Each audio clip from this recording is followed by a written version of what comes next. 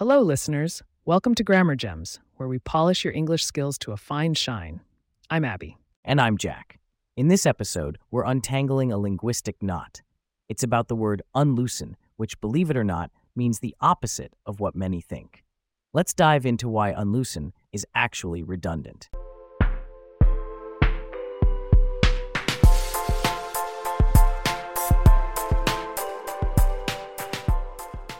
Loosen is a straightforward word. It means to make something less tight, less tense, or more relaxed, like I loosen my tie after a long day. Now, here comes the twist with unloosen. It sounds like it should mean to tighten up because of the prefix un, which usually indicates the opposite. But in reality, unloosen also means to make less tight or more relaxed. This redundancy probably stems from an overcorrection or a misunderstanding of prefixes. Un is a common prefix for negation, like in undo or unhappy. However, in unloosen, it's just adding extra syllables without changing the meaning. This kind of redundancy isn't unique in English. We often see words like irregardless, which is a blend of irrespective and regardless, both meaning the same thing.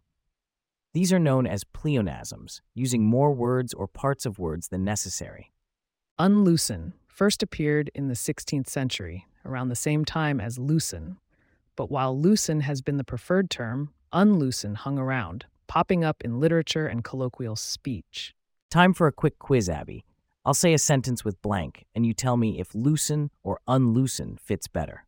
Ready? Absolutely. Can you blank the lid of this jar for me? That should be loosen. Can you loosen the lid of this jar for me? Right. How about this one? I need to blank my grip on the rope. Again, loosen is the correct choice. I need to loosen my grip on the rope?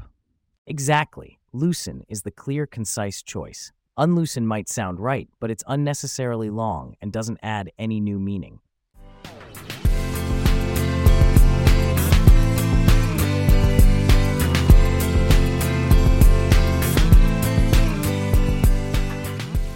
Thanks for joining us on this episode of Grammar Gems.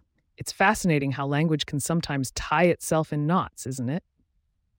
If you've got questions or topics you'd like us to explore, email us at grammargems@pagepods.com. Our email address is in the show notes. And if you're enjoying the podcast, please subscribe on your favorite platform and leave a review to help others discover us. Don't forget to sign up for our newsletter for the latest episodes and full transcripts. You'll find the link in the show notes.